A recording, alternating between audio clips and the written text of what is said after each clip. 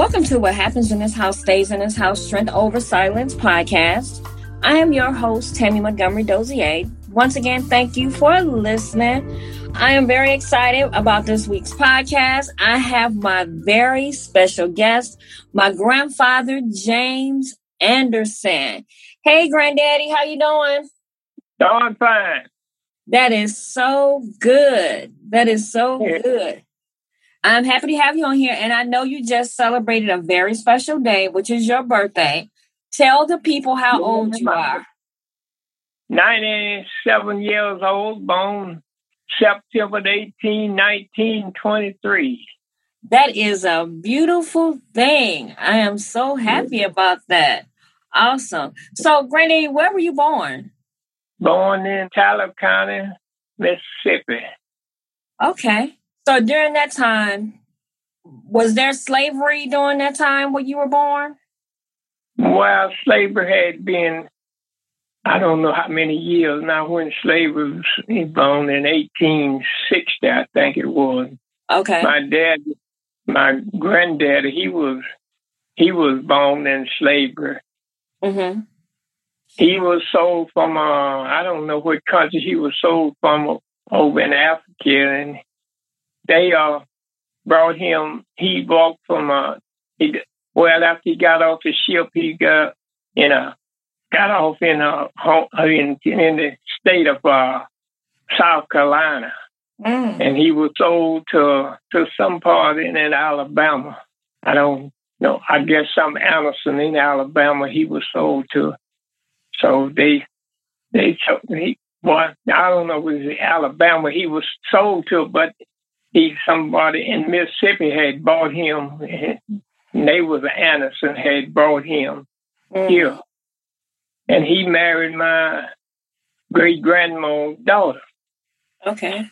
And she told him, and he was a dark skinned man, and she was, her grandmother. She was a slave, and she was half white, and she was a half white. I don't know, was a Thurman or some Thurman was her daddy. Uh-huh. And she was half white too. And he was a dark man, and he told her, well, if she married him, she would never have to work in the field. So she married him.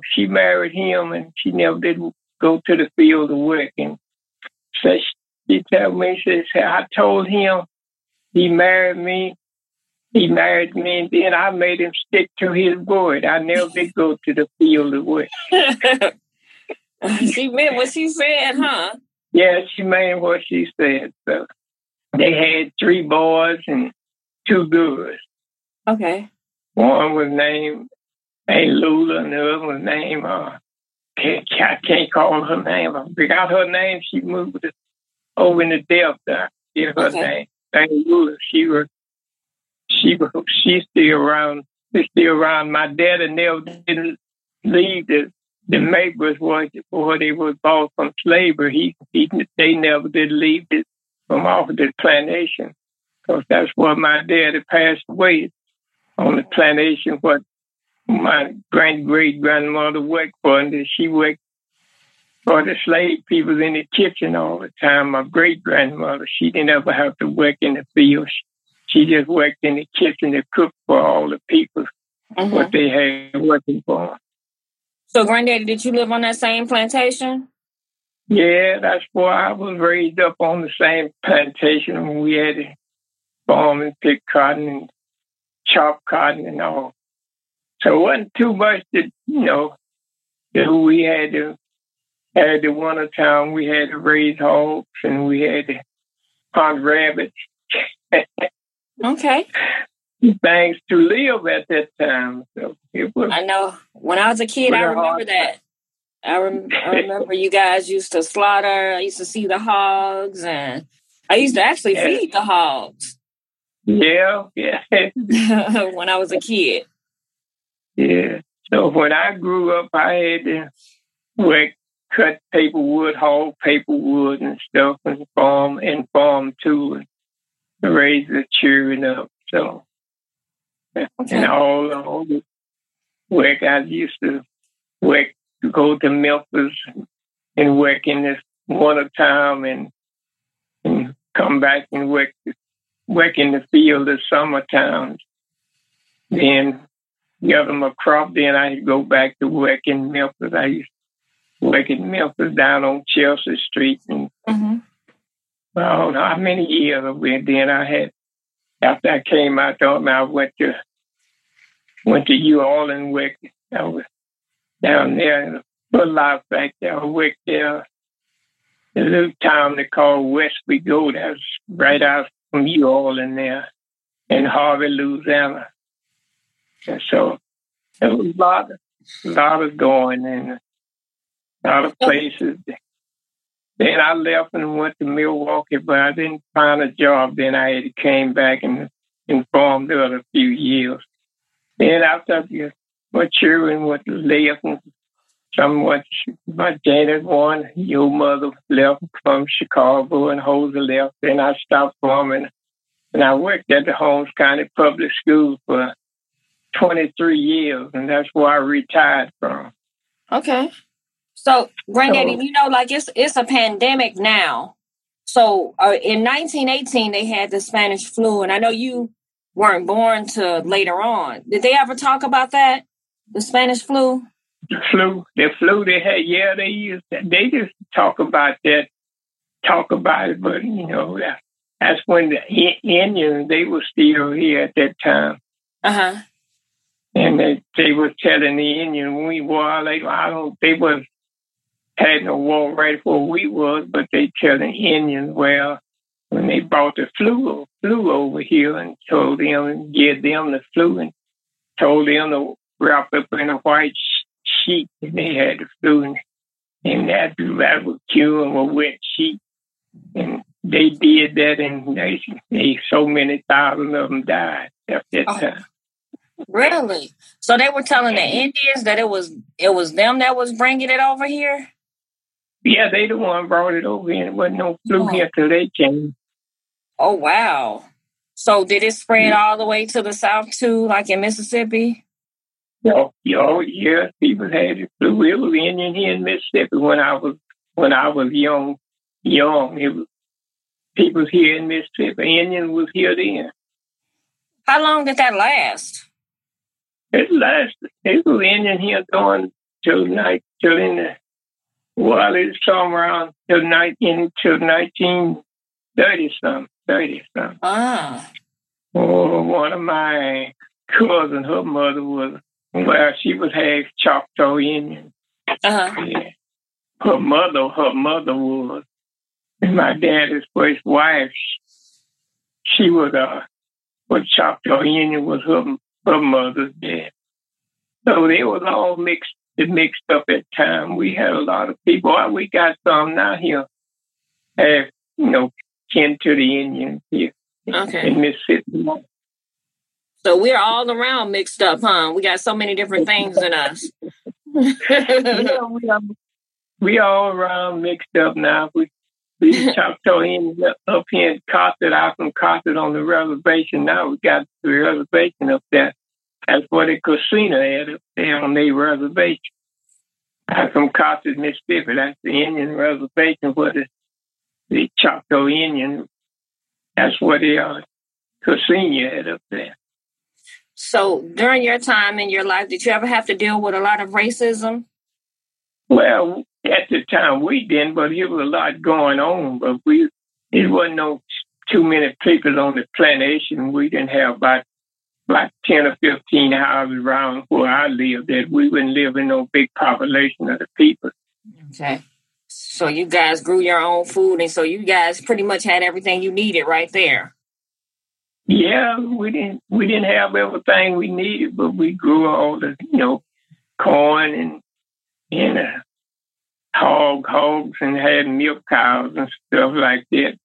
But we had to buy all the sugar and stuff like that, and sugar and flour. So we had meal to make the cornbread, but we had to buy the flour and the sugar. The most thing we had to buy at that time. We didn't have no money to buy nothing else with, because we wasn't making but Because I had to work his time for 50 cents a day. Uh-huh. That's what I was working for when I was a young boy. That's in the grown people that I think they was getting $1 a day for work. Wow. Not much at all for all the work that you guys did. That's not much at all. And we had to work not work 8 hours a day. We had to work from sun up to sundown. Sometimes it'd be about 14 hours, 15 hours a day. I don't think half of the people today will be able to do what you all did. Ooh, no, they wouldn't. We had to cut logs and, cut house wood, cut stove wood, but no electric, had to burn coal oil lamps and stuff like that. And the coal oil run, we had to have a pine knob to store in the fire to make a light in the house. We didn't have the money to buy coal oil. Coal oil was about 10 cents a gallon, but we didn't have the 10 cents to buy the coal oil. Wow. I said, no, y'all people living in heaven outside. We was. I'm sure. And we never did get nothing for Christmas but an apple and a orange. That's all we got. That's once a year. And I'm sure you appreciated that when you got that. Yeah, that's right. We was happy as the boy says a feelock. In them time they had a bird they called feelock. He just put the off. So I know you were married to my grandmother for a long time. How long were you guys married? Man, 73 years. Wow. That is 73 years. Up until her passing. So how did you guys meet? Well, we didn't have nowhere to go but to the church. We met at church, and that's where we got married, at a church. Okay. Wasn't no clubs or nothing at that time. In my day, wasn't no clubs and nothing like that. People had a little, sometime the people would had anything, they'd have it at their house. They call it, we gonna have a little stomp down tonight. So that's what they call it. Granddaddy, I know you have some of those poems or sayings. Give me one of those poems that you used to say to Grandma.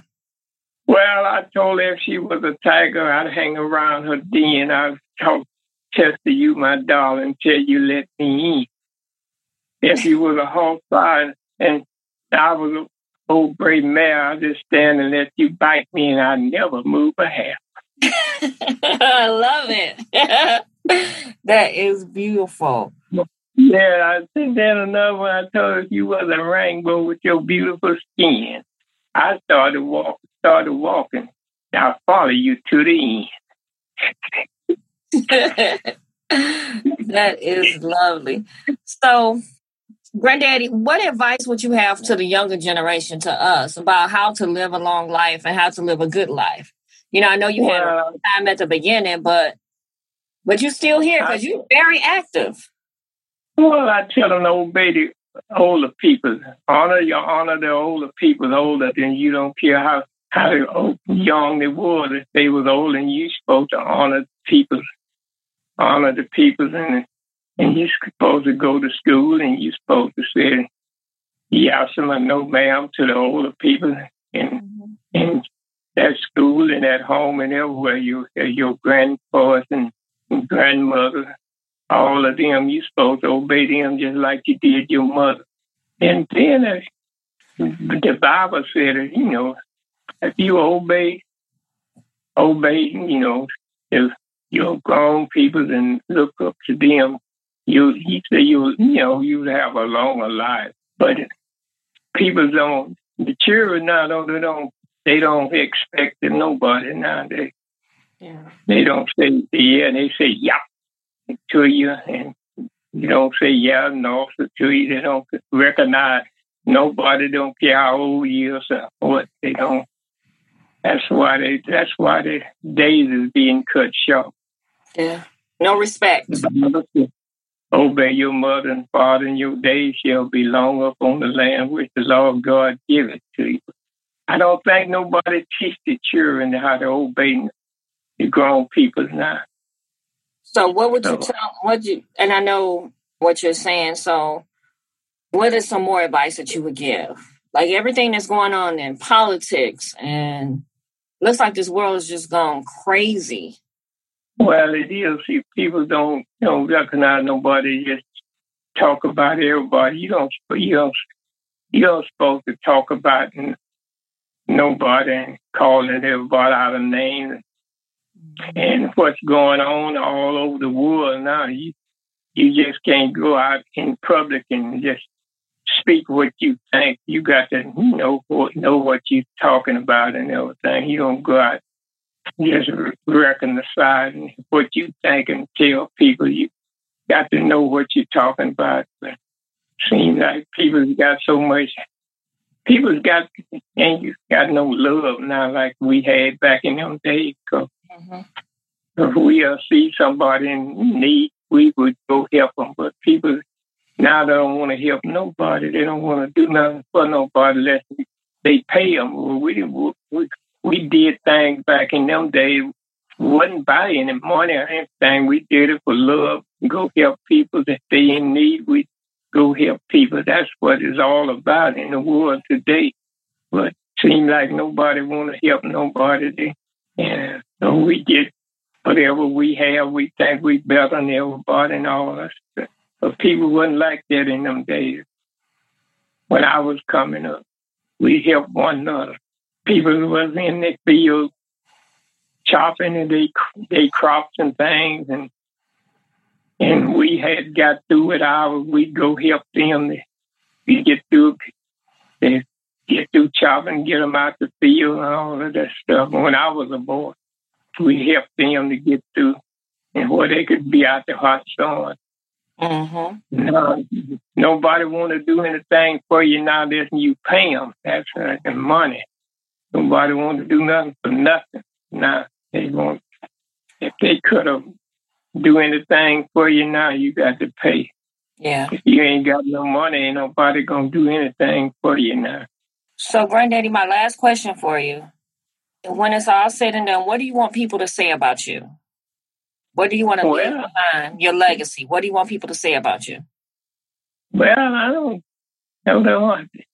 They don't have to, say how I lived and everything. That's the only thing I could say, because they could say about me, because I always treated everybody right and I always obeyed. I never had a fight with nobody, and I always got along with everybody. If they could say anything else, that's all. I been in the church ever since 1936. Joined the church. No, 34. I joined the church, and I've been in the church ever since many years up until now. I look to the Lord, which come in our help, because all our help comes from the Lord. But it look like people don't obey, don't think about the Lord now these days. They just think about themselves. Yes. Well, Granddaddy, I want to thank you for being on my show. You have been amazing. I appreciate it. I know I ain't speaking the right language, but you are speaking the right language, Granddaddy. You speaking with wisdom. You're speaking with wisdom, and everybody loves and they know wisdom when they hear it. So I thank you, and I'm grateful that you're 96 years old and you can still speak and talk, and we can understand everything. And so I do thank you, and I love you. Okay. I love you. Okay. Yeah. Thank you. Thank you for being on my show. Okay. Bye. Bye. Goodbye. I want to thank you for listening to What Happens in This House Stays in This House, Strength Over Silence podcast. Again, my name is Tammy Montgomery Dozier, and I can be reached at 773-251-5537, 773-251-5537. My email address is tammym@cplconsulting.net and podcasting@cpl.net. My website is www.connectedbyloveconsulting.net. Again, thank you guys for listening, and have a great day.